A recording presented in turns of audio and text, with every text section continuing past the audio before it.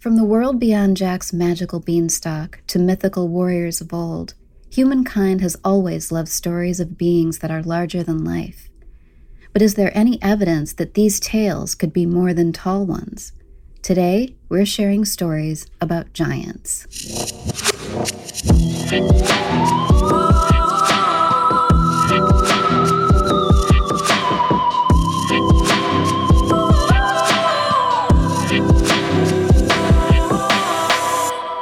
Welcome to Shadowland, everybody.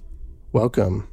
This is a podcast that shines a spotlight on stories of the supernatural, mysterious, eerie, and unexplained. Stuff like Michigan Dogman, Alien probes, Mars anomalies, road trolls, Mothman, weird science buildings, Dark Side of the Moon, powers of the mind, ESP, bubble car driving gnomes, dead astronauts on the moon, Ouija board mishaps, zombies, ancient races of aliens. all that stuff. All that stuff and more. Lots more. I'm Christina Callery. And I'm Seth Jablon. And today, we're doing stories about Giants. Ancient Ancient races of giants, I guess. Or something like that. Ancient and maybe not so ancient. Oh, okay. Mm-hmm. Intriguing. Very cool. Well, yeah, I'm excited about this. I definitely have been thinking about this one for a long time. And it also I definitely got into some stuff that I didn't think I was getting. I thought it was going to go in one direction and it went in kind of another. And so I thought that was pretty interesting. But yeah, I mean, it's one we've sort of bounced around about. And I feel like it's also had a reemergence in recent years, topically. But it's also obviously a very sort of classic or primordial mythic, subject, right? Which is right. A giant human being, right? Of some kind, or a giant being human adjacent of some kind. So, okay, cool. Do you mind if I sort of start us off? Yeah, please do. Intro here and stuff, and then we can kind of go back and forth. Let's hear what you got. Okay. All right. So the origins of intelligent life on planet Earth remains still as a mystery, shrouded in antiquity. Elegant graphs of evolution present us with a clean and ordered line to the growth of intelligence that we now so proudly revere. Yet, the more we learn about the past, the less clear-cut and the more complex and nonlinear that line appears. Questions arise. Has the development of our bodies and minds always moved forward? Were we always the dominant intelligence? Are there other shapes and sizes that came before us, or, according to you, possibly still around? Mythology tells of an ancient world where gods and the unseeable forces they represented mixed and mingled with man. These unions often gave birth, literally, to entire races of beings at times preceded us or lived in parallel with us, with our civilizations, or in other cases lived sort of distinctly apart, above us, and again, often quite literally. So that just reminds me of the elves and their sun kingdoms, right? We talked about them, the pagan demigods in the mountains or the clouds, right? Even giants living in their own land. So many believe that, myths obviously always contain some sort of element of truth. Certainly they can be taken psychologically or, even or especially spiritually. But is there a literal truth there? Were there races of giants that towered over modern man in more ways than one? And why is this such an odd question as well? Why are we constantly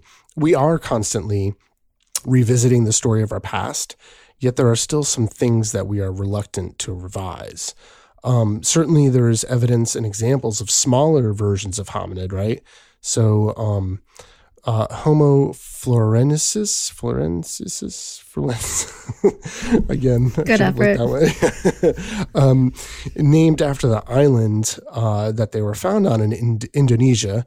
They stood around 3'7" tall, nearly half the height of many contemporary, at least Western sort of human beings. So why is it not potential that there was a hominid twice as tall as them, right? And in fact, there probably was. So, first... Well, that would be 6 feet.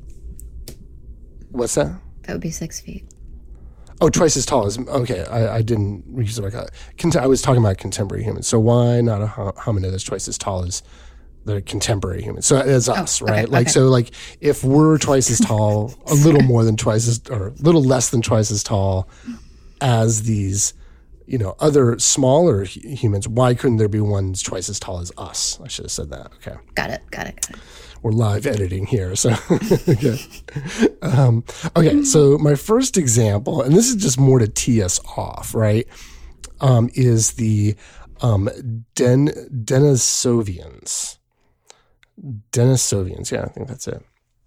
Okay. So we have possibly discovered just this being I was talking about in the Denisovians. They are an extinct, genetically distinct subspecies of Homo sapiens that were discovered just a decade ago in Siberia. So in 2010, the first Denisovian individual was identified through DNA extracted from the finger bone of a juvenile female found in the Denisovia cave in Siberia. So obviously that's the name, Denisovian. So they lived about 50,000 to 300,000 years ago and are known to be very, very tall.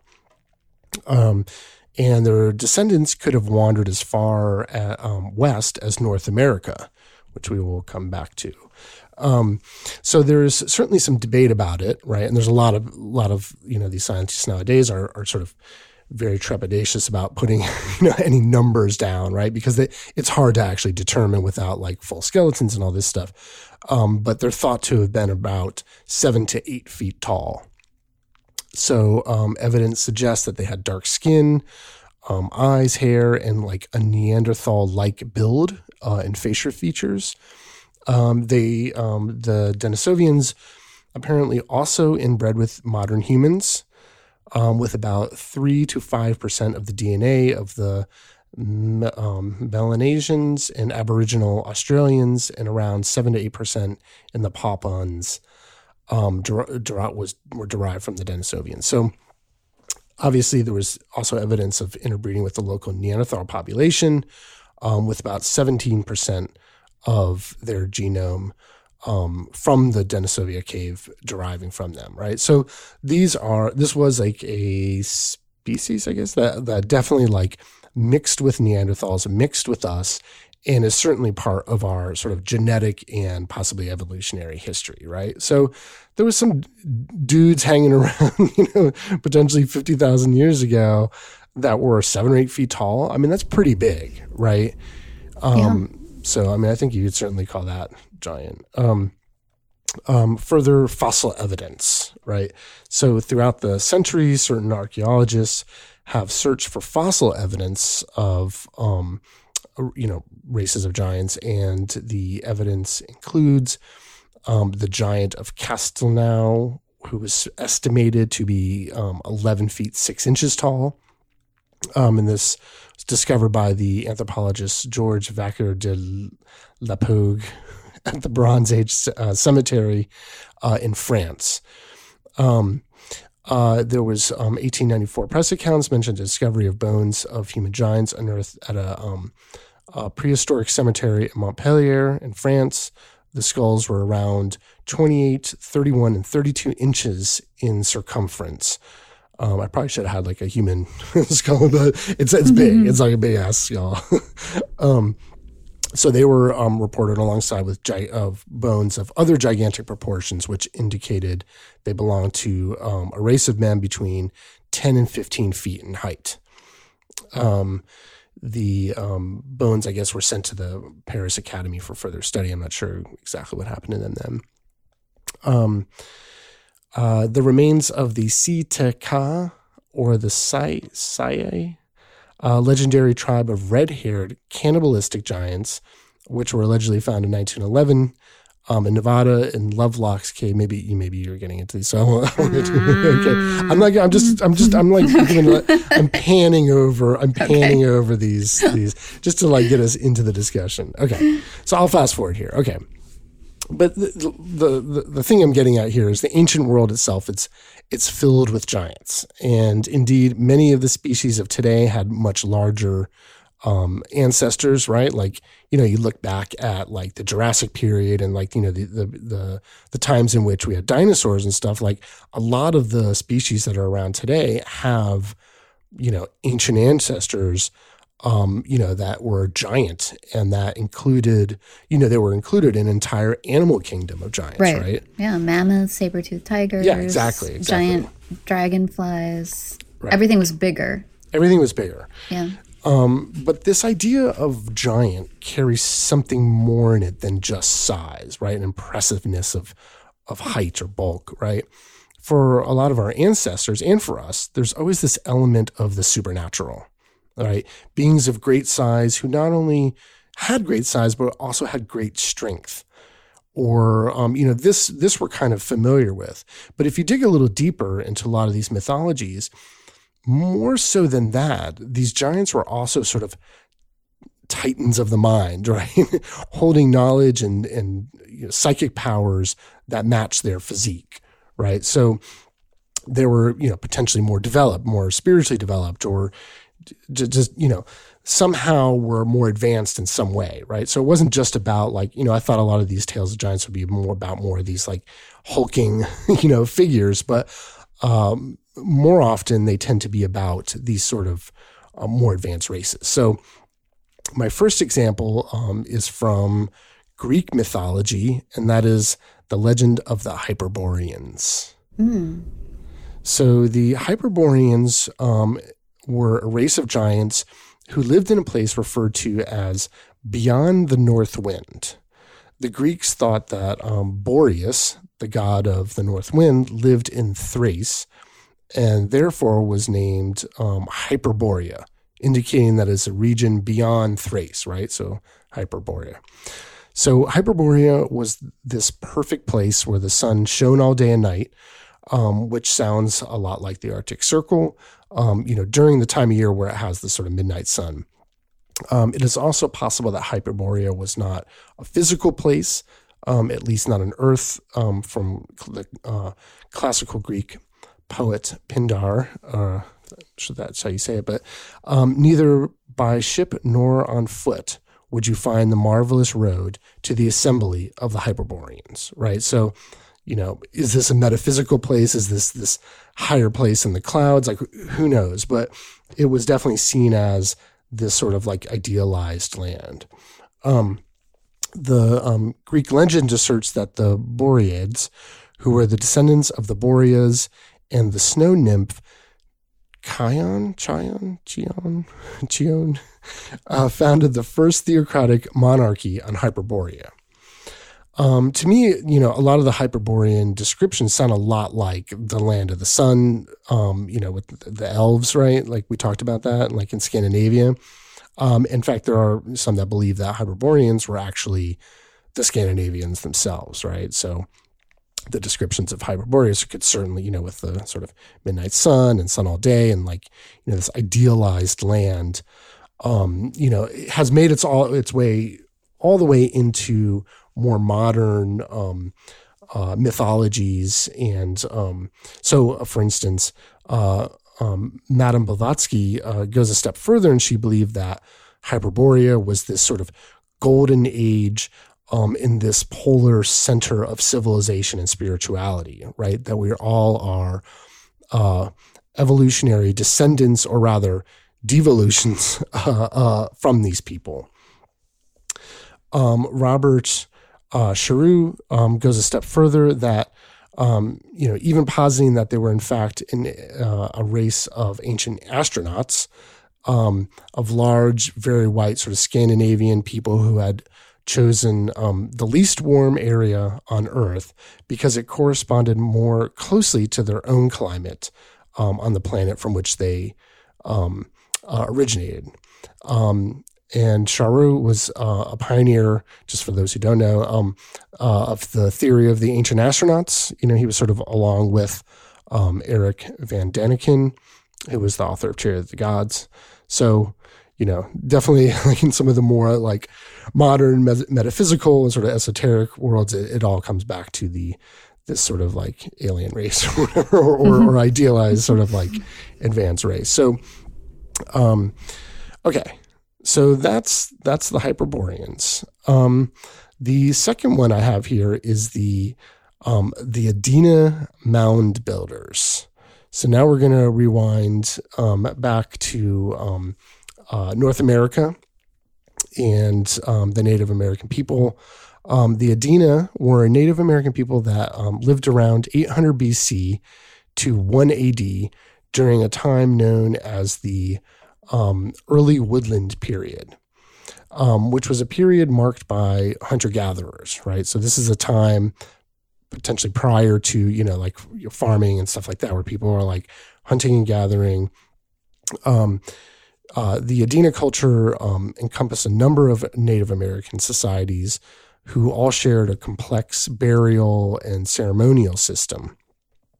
They mainly lived in what is now known as Ohio, extending into Pennsylvania, Kentucky, Indiana, and most importantly for this story, West Virginia. Okay, so a couple more things about the Adena before we get into it. The name Adena is not the name of any sort of tribe. In fact, we don't know what these people called themselves or how they were actually referred to by other tribes. The name Adena was actually coined by Ohio Governor Thomas Worthington regarding a piece of land in Chillicothe, Ohio, which he called Adena.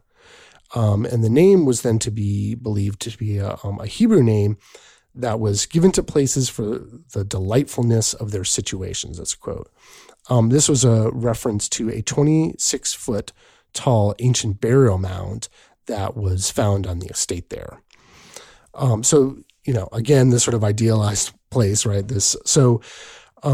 The Adena were known for building mounds. I want to do a bunch more caveats here on this. So they're often referred to as burial mounds. And it's definitely true that the Adena buried people in these mounds, though it is also true that they built mounds in which no one was buried. It's one of those things in the ancient world where, definitely where correlation does not necessarily mean causation. I definitely grew up in a time where, they thought the pyramids were elaborate burial mounds, right? Simply because they had bodies found there. I think we definitely know better than this now in Egypt. Although we do not know exactly what their origin and purpose was, some believe that, the pyramids, the ancient Egyptian pyramids were observatories or had some other spiritual significance. So even if people at a later time, had this sort of practice of burying people there, it doesn't mean that this was their original purpose.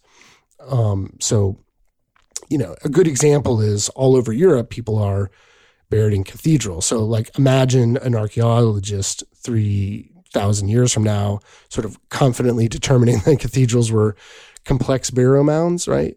So it's my whole point is that, they had this sort of very profound skill for building these mounds. And it's really truly a mystery of exactly what they were for. So let's talk about the mounds. Some of them are effigy mounds, which are basically raised pile of dirt that's in the shape of a stylized animal, a symbol, a religious figure, a human, or some other type of figure, right? So one in particular, one famous one, which is in the shape of a serpent, which is called the Great Serpent Mound. It's over 1,300 foot long, and it is a wonder of the ancient world. From above, it looks like a long and twisting snake with a coiled tail at one end and with some type of ellipse in its mouth. And maybe it's an eye or an egg or something like that. From above, it is also reminiscent of the large scale geoglyphs, such as the Nazca lines of Peru. right? So like, it's definitely like a mysterious structure, right? And definitely took a lot of skill to create. So in this particular mound had no burials or artifacts discovered in it, right? So this was not a burial mound. This was something else. And it certainly had some sort of religious significance. Some people believe that they are star mounds, right? It's mounds that reflect the heavens, right? Which is not a crazy idea considering how many complexes in the ancient world did just that, right? In Mexico and, Cambodia, all over the place, really. Others believe that they channeled what are called manitous, which is defined as a good or evil spirit as an object of reverence, right? So this from Google. A tribal shaman was responsible for calling upon the Manitou at special ceremonies. The idea being that these mounds helped sort of channel a fine earth energy, and that they were essentially built by a spiritually advanced people, right? That had this ability to create these things that some sort of spiritual tuning fork could sort of put them in contact with these sort of finer energies. Okay. So fast forward to the 1800s, as mounds were discovered more and more in what is now the Midwest, and I think you're going to get into some as we go farther west. There was a lot more discovery of exceptionally large skeletons, right? So in the 1880s, the Eastern Mound Division of the Smithsonian discovered a number of gigantic skeletons. Near the original surface of the mound, this is a quote from the Smithsonian team.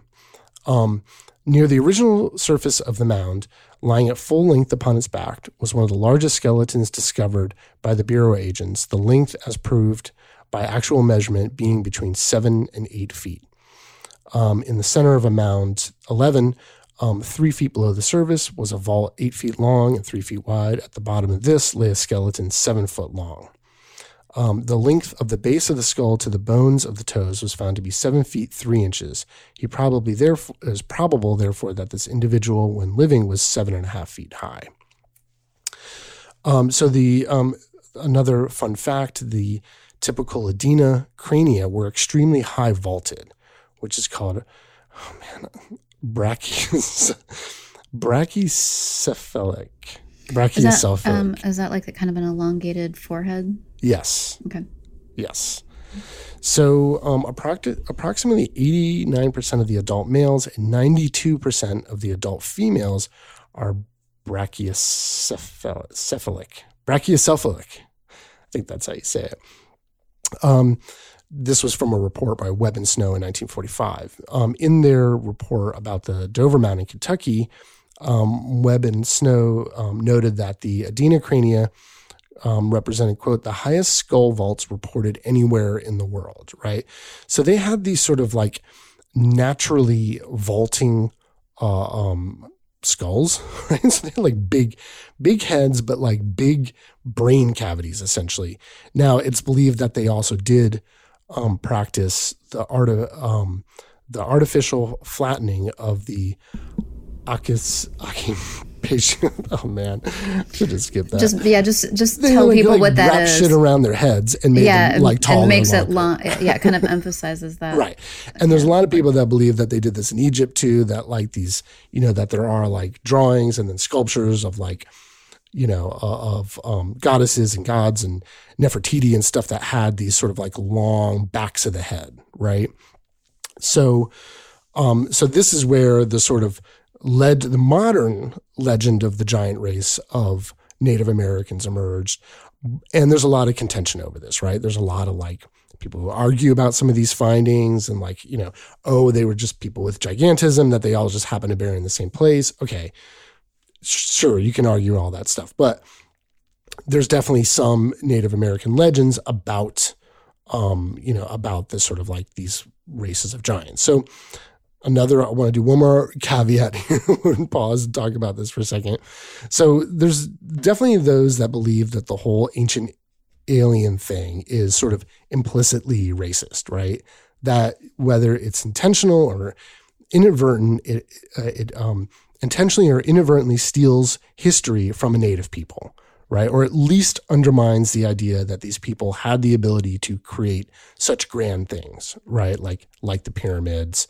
And I right. like, and just doesn't give people credit just because they happen to live a long time ago. To say exactly. that technology hasn't been lost over time, that we don't know. I mean, I think there's like this assumption that we know as much as humankind or, our relatives have ever known, which is an arrogant stance. Yeah, totally. Exactly. Right. Like the pyramid builders of Egypt or Mexico, like I definitely believe that these were created by indigenous people who simply had a more advanced knowledge that's been lost, right? Like that's not that hard of a thing to wrap your head around, right? But I don't, so anyways, when I was in Teotihuacan, they had a plaque up there that had, that showed two pictures. One of Indians building the pyramids with a big green check mark there, and one of like aliens building the pyramids with like a red cross through it. It was pretty hilarious, but it's basically meant to like, be an international symbol for like, no, aliens did not build this. Indians did. Right. So maybe I'll see if I can dig that up and we'll put that on the Instagram. Okay.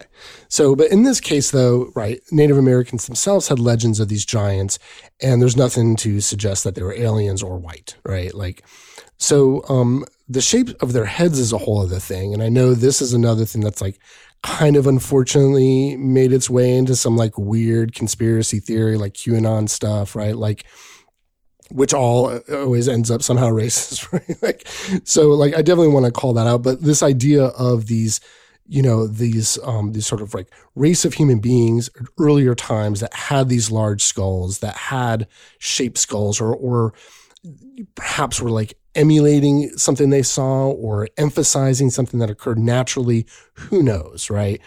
But the idea is that they were,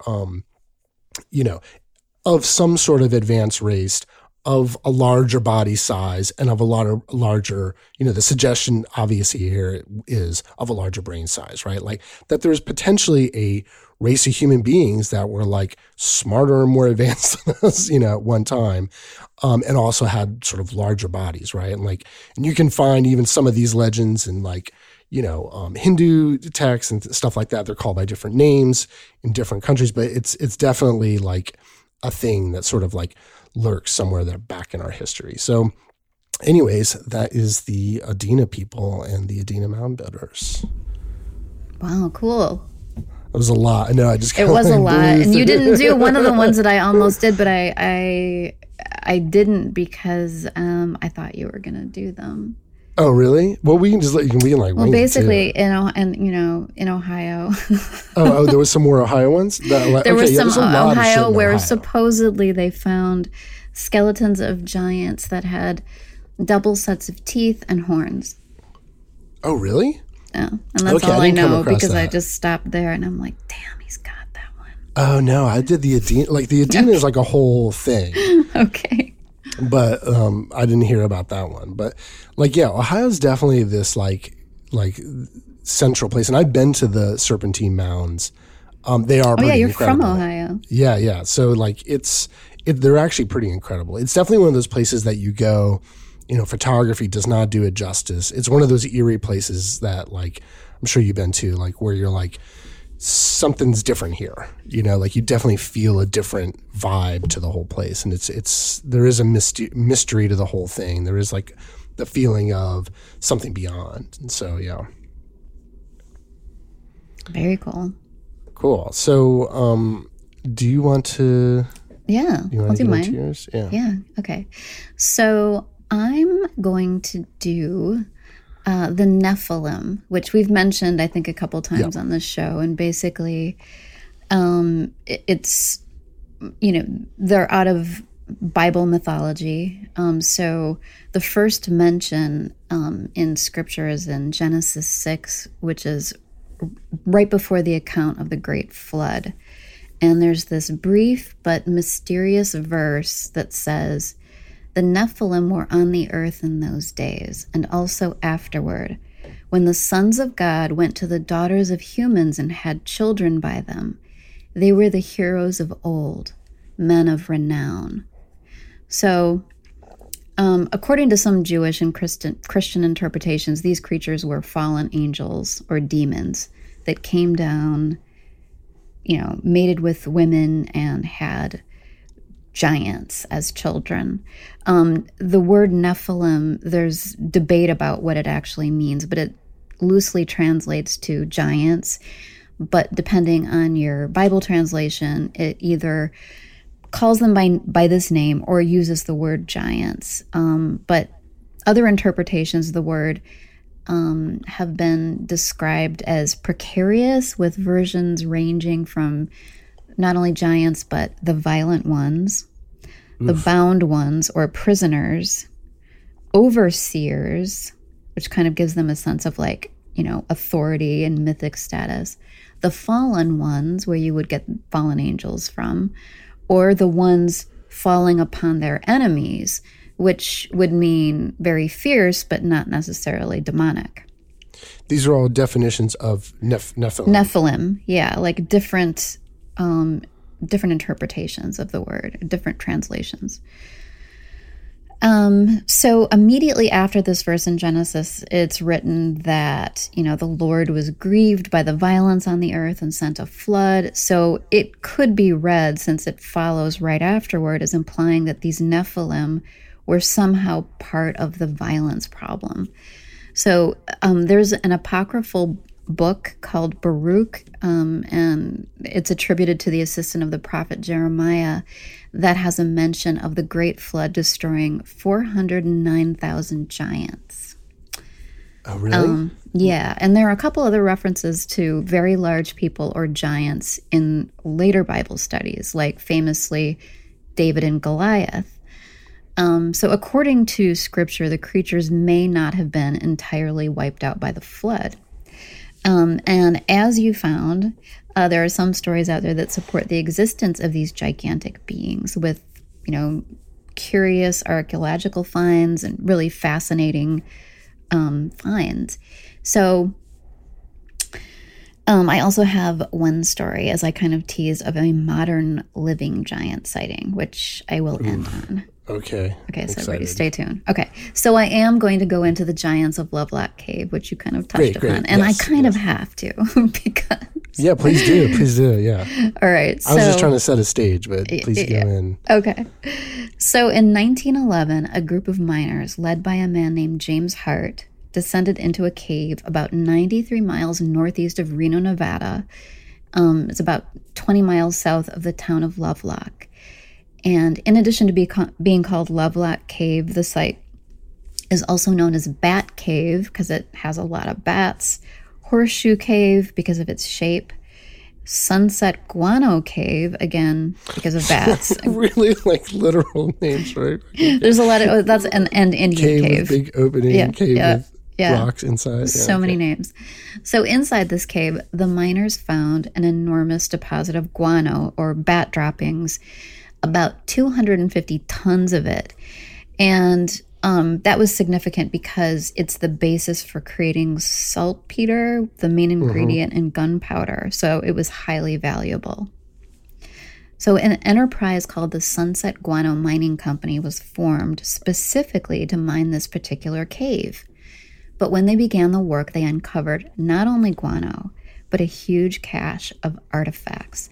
So among the find were baskets, weapons, skeletons, and skulls of gigantic size. And they also found burned arrow shafts, and they saw when they were inside that the ceiling of the cave looked like it was charred by fire. And this is an important detail, which I'll get into in a bit.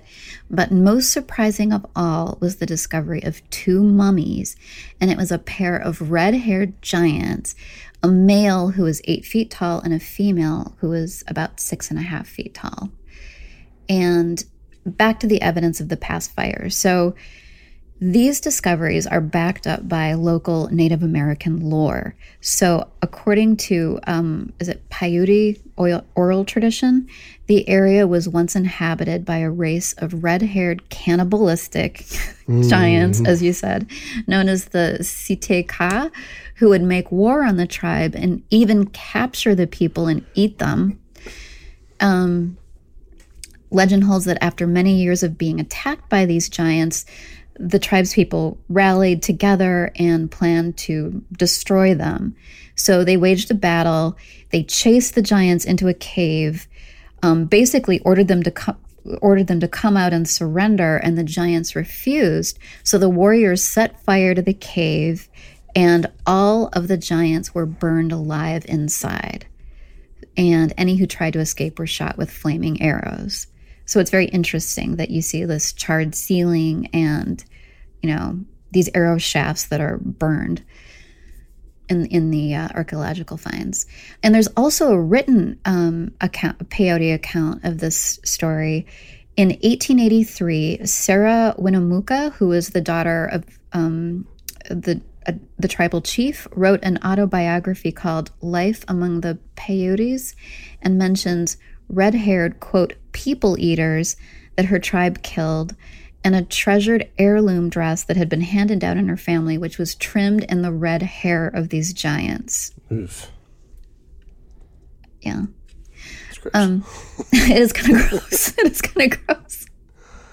So eventually the cave's entrance collapsed in an earthquake and was only accessible to bats over the years.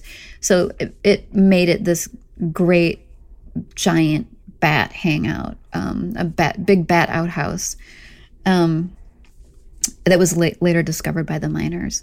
So in 1912, a University of California archaeologist named L.L. Loud headed up an excavation of Lovelock Cave, and the project recovered more than 10,000 items, including a donut-shaped notched stone calendar, very elaborate duck decoys, extremely large weapon shafts, and a giant pestle. So all of these things, most of these things kind of indicating, a large people. And these items were estimated to be used by inhabitants dating to about 4000 BC. And this wasn't the end of the discoveries in the area.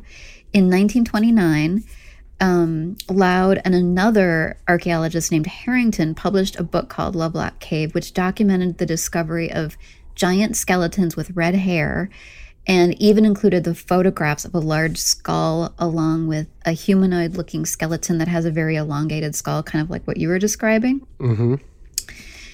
And in 1931, 2 more skeletons were found in the Lovelock area in the Humboldt dry lake bed, and these were even bigger. One was 8.5 feet tall, and the other was almost 10 feet, and both were wrapped in this gum colored fabric that looks similar to the wrapping used on Egyptian mummies.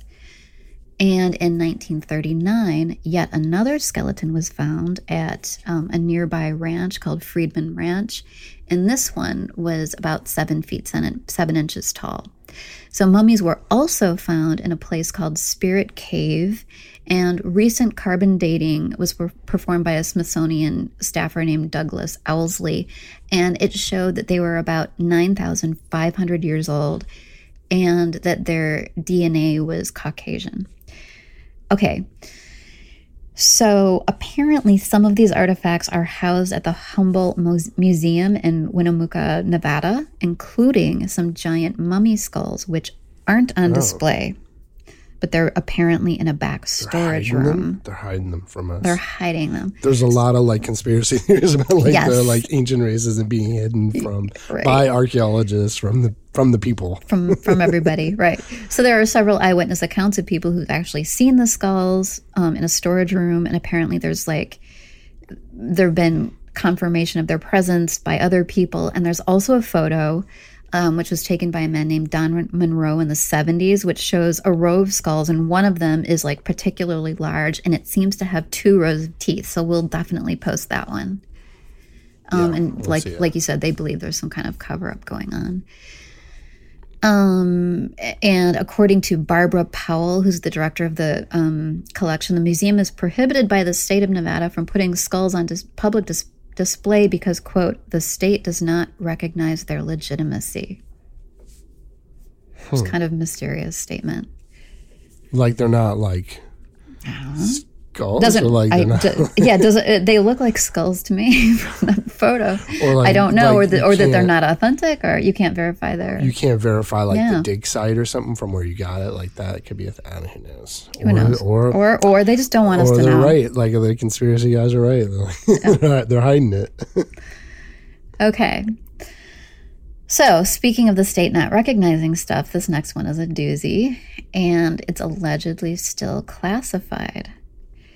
Okay, so according to alleged eyewitness accounts reported by one L.A. Marzulli, who's an author and filmmaker with special interest in the Nephilim, and he kind of is like all about the intersection of biblical stories and archaeology. Mm-hmm. So, in 2002...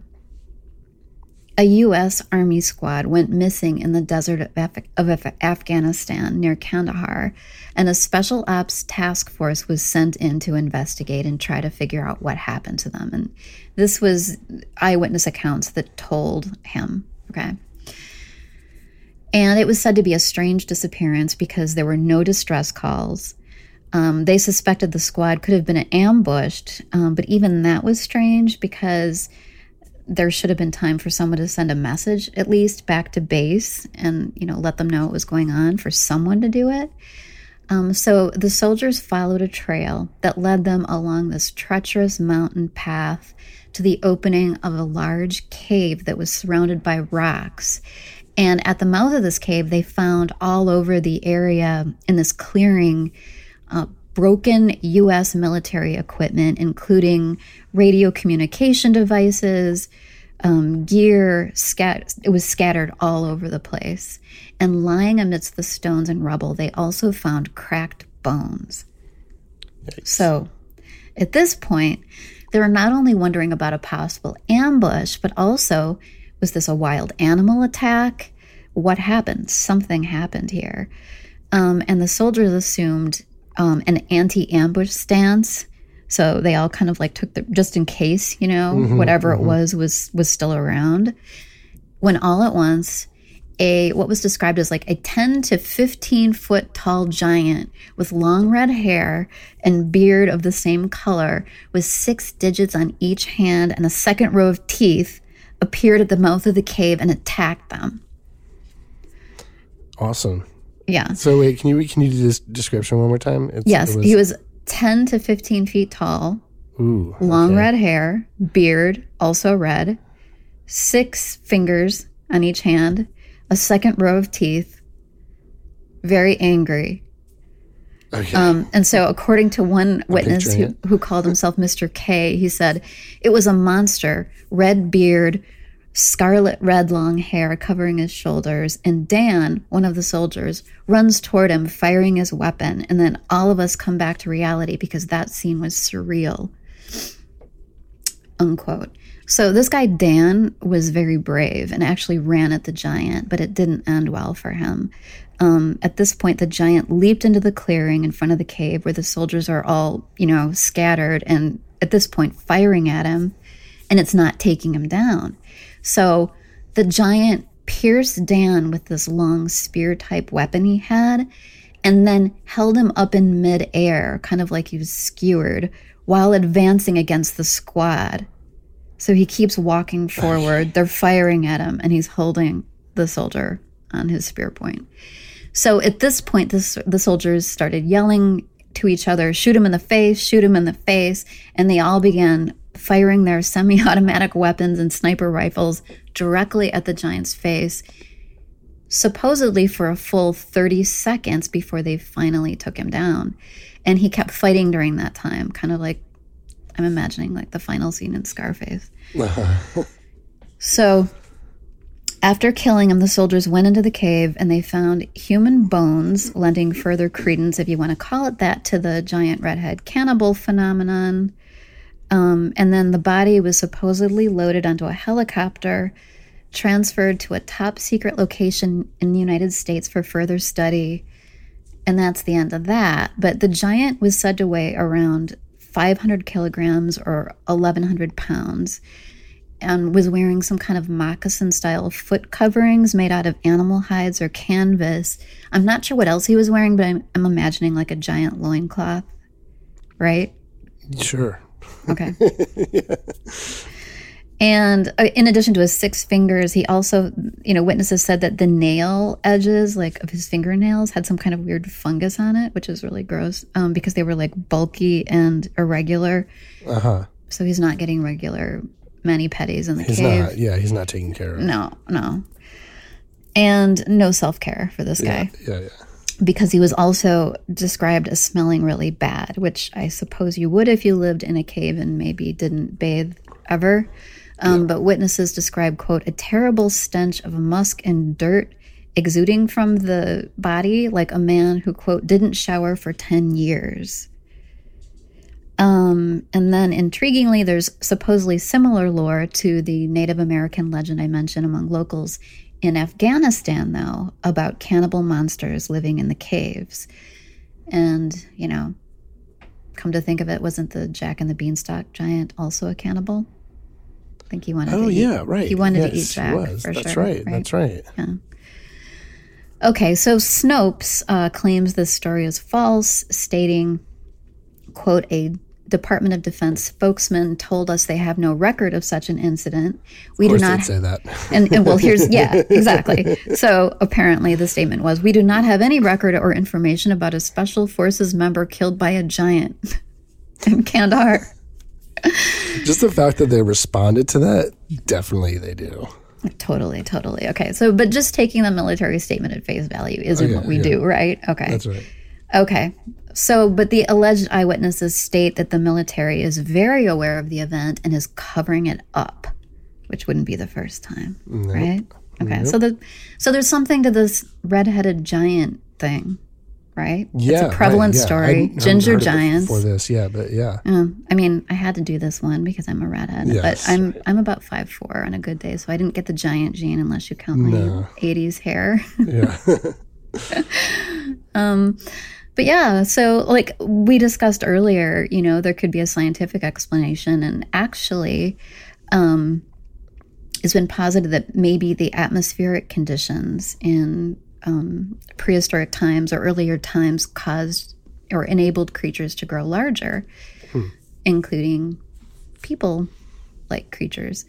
Because our current atmosphere is thinner, and there were actually some controlled scientific experiments done that seemed to prove this out, where scientists attempted to replicate prehistoric atmospheric conditions, and they were able to grow these gigantic piranha.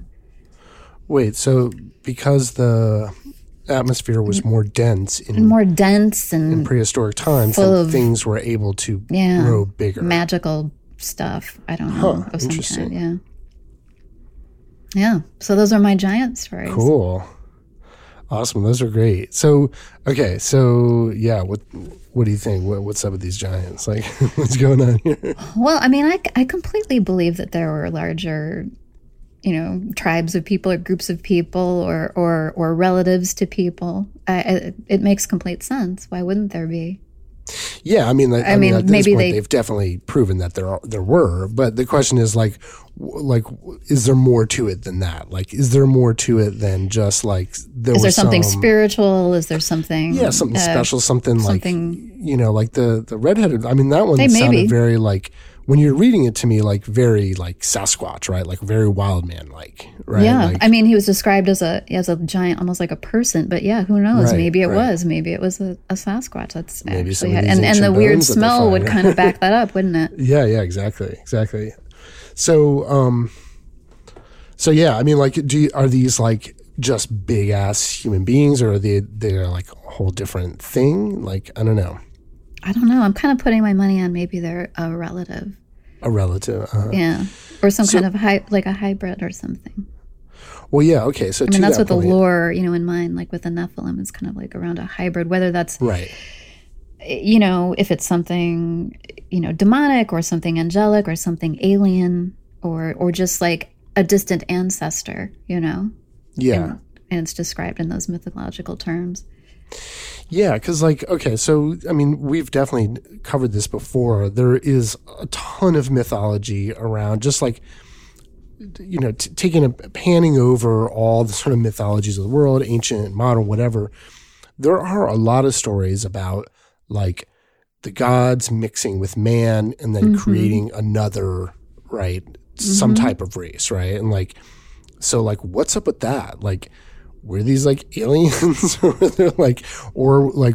there literal angels coming down, or was it what's the difference, right? If some right, or is it describing a spiritual evolution? Right, right. Is it a spirit? Is it a way of talking about a metaphor or allegory for that?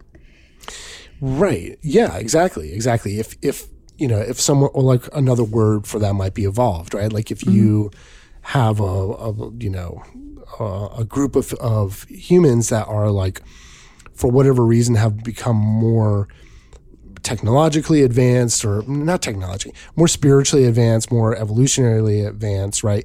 They're going to appear as higher than you, right? I mean, we must seem sort of scary to some tribe, in terms of our powers, right? We can do this or that. So was there a time when there was just a more spiritually advanced group? Spiritually advanced, or maybe spiritually de-evolved, because according to the Nephilim legend, if they were more of a warlike, violent group of people, maybe there was something negative, infused into their spiritual essence. Whatever. Yeah, I mean, are we the there's different versions of this story too. Are we the descendants of just the terribly violent tribe that overpowered the more peaceful advance? You know what I mean? We don't know the real story of our history, and I think it's definitely more complicated. It grows and grows more complicated as the years go by, and we science advances and all that. But I think also this sort of story of our spiritual origins is just as complicated, right? There's influences there. There's things that happen there that have shaped who we are, right? That, you look around at the world around us and people scratch their heads. It seems crazy, because largely it kind of is, right? It doesn't really make a lot of sense for an intelligent species to kind of act the way we do, right? With all the technology we have and all this stuff that we could do, we don't do it, and a lot of these stories about a lot of these stories from the Air Force and stuff that are coming out about alien races withholding technology from us because we're so crazy, and we they don't that we kill each other and stuff, so something happens. There is a monstrous side to our nature. Yeah. So that all makes me think that something did happen, whether that was someone tried to capture that in some of these ancient scriptures or whatever, who knows exactly what happened, but something went wrong. At some point, something went wrong with us. I don't know. That's what I believe. But, and so the notion that there could be a more advanced, I'm trying not to use the word race, because I don't think that's the right word. That's an imaginary world kind of, but group of people that, in our past, that doesn't seem that crazy to me. In fact, I'm fairly sure there was, right? Based on some of the works. It seems like there are multiple groups of giants and different kinds, Yeah, yeah. And so, and maybe some of these had bigger bodies, and I don't know what if there's really credence to this sort of high vaulted head thing. I mean, it's definitely an interesting thought. Right. And they actually found more in Peru. I was actually going to look into that a little more. I didn't have time, but it's a thing. We could do a whole other one, and we could do the ones with the horns. Yeah. It's a thing, but yes, there was, it was they would bind their heads to sort of shape them, but a lot of them also had just larger. Right. And the question is, cranial, did people start binding their heads to emulate something? Was it something? Yeah, that's one of the thoughts out there, right? That. Yeah. But I also don't think it's I mean, I've said this before in this show, I also just don't think it's that crazy that if, some type of alien species was able to get here, the notion that they would intermingle with us, like, is not that crazy to me, right? Like, I mean, yeah, and actually, if you guys haven't listened to it yet, you need to go listen to our alien sex episode and our ghost sex episode if you question whether or not, people have sex with spirits or having sex with spirits, like, But yeah, like, I mean, we had sex with Neanderthals, with Denisovians, plenty of other species. Like, that happened, right? So, and I guarantee if we were able to get off this planet and go to another planet, if there was something human looking, like, fuck, come on, people fuck animals, like, on this planet. Do you know what I mean? Like, hell yeah, we would do it, like, going to another planet. So, like, probably be one of the first things we try to do. So I don't think that, I think if... Hey. What's up? I'm from Earth. Ever heard of it? Yeah, so I don't know. But, like, it all comes back to, like, the idea that there is some sort of, like, missing piece to our story, right? Mm-hmm. Like, I think that's what it all comes back to, is, like, we don't really know the origins of language. We don't really know the origins of consciousness or civilization, right? Like, we don't really know this stuff, and we have a lot of good thoughts around it, right? Mm-hmm. We have, like, evidence for this or evidence for that, but there is a gap, right? There is a gap in, like, what was that catalyst, right? Like, why did we start talking? Why did we start? Because it really, from a time scale point of view, like, it wasn't really that long, right? Like, to go from, banging around the forest to, like, all of a sudden talking and creating art, right? Like, what's some of the older paintings 50,000 years ago or something like that? Like, what is it? The cave in France where there's, like, paintings that were done there over, like, several thousand years. There's, like, layers and layers of them. Mm-hmm.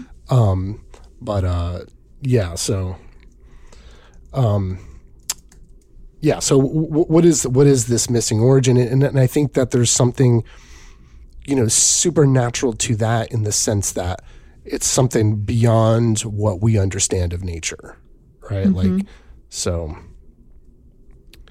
yeah, I mean, whether that was, like, a god, whether that was, like, an alien, whether that was psilocybin mushrooms, according to some people, like, that, so we just don't know. Or whether there were some scary wrong turns in there. Yeah, exactly. Mm-hmm. So. All right, then. Cool. We did giants. We did do giants, yes. And we got some more good ones coming up. We do. And we're back on schedule right now. We took a little bit of a break. Little hiatus, but we're back, and so. So send us your stories, shadowlandpodcast@gmail.com. Please give us a rating or review, and follow us on Instagram. Check us out on Facebook. Yep, all that stuff. And then check out our website also. Yep. Cool. All right. So I guess we did it. So I guess until next time. Until next time. Talk to you later. All right. Bye. Bye. Shadowland Podcast is produced by Seth Jablon and Christina Callard. Edited by Tim Kelly. Theme music by Tim Lincoln. Thanks, Tim.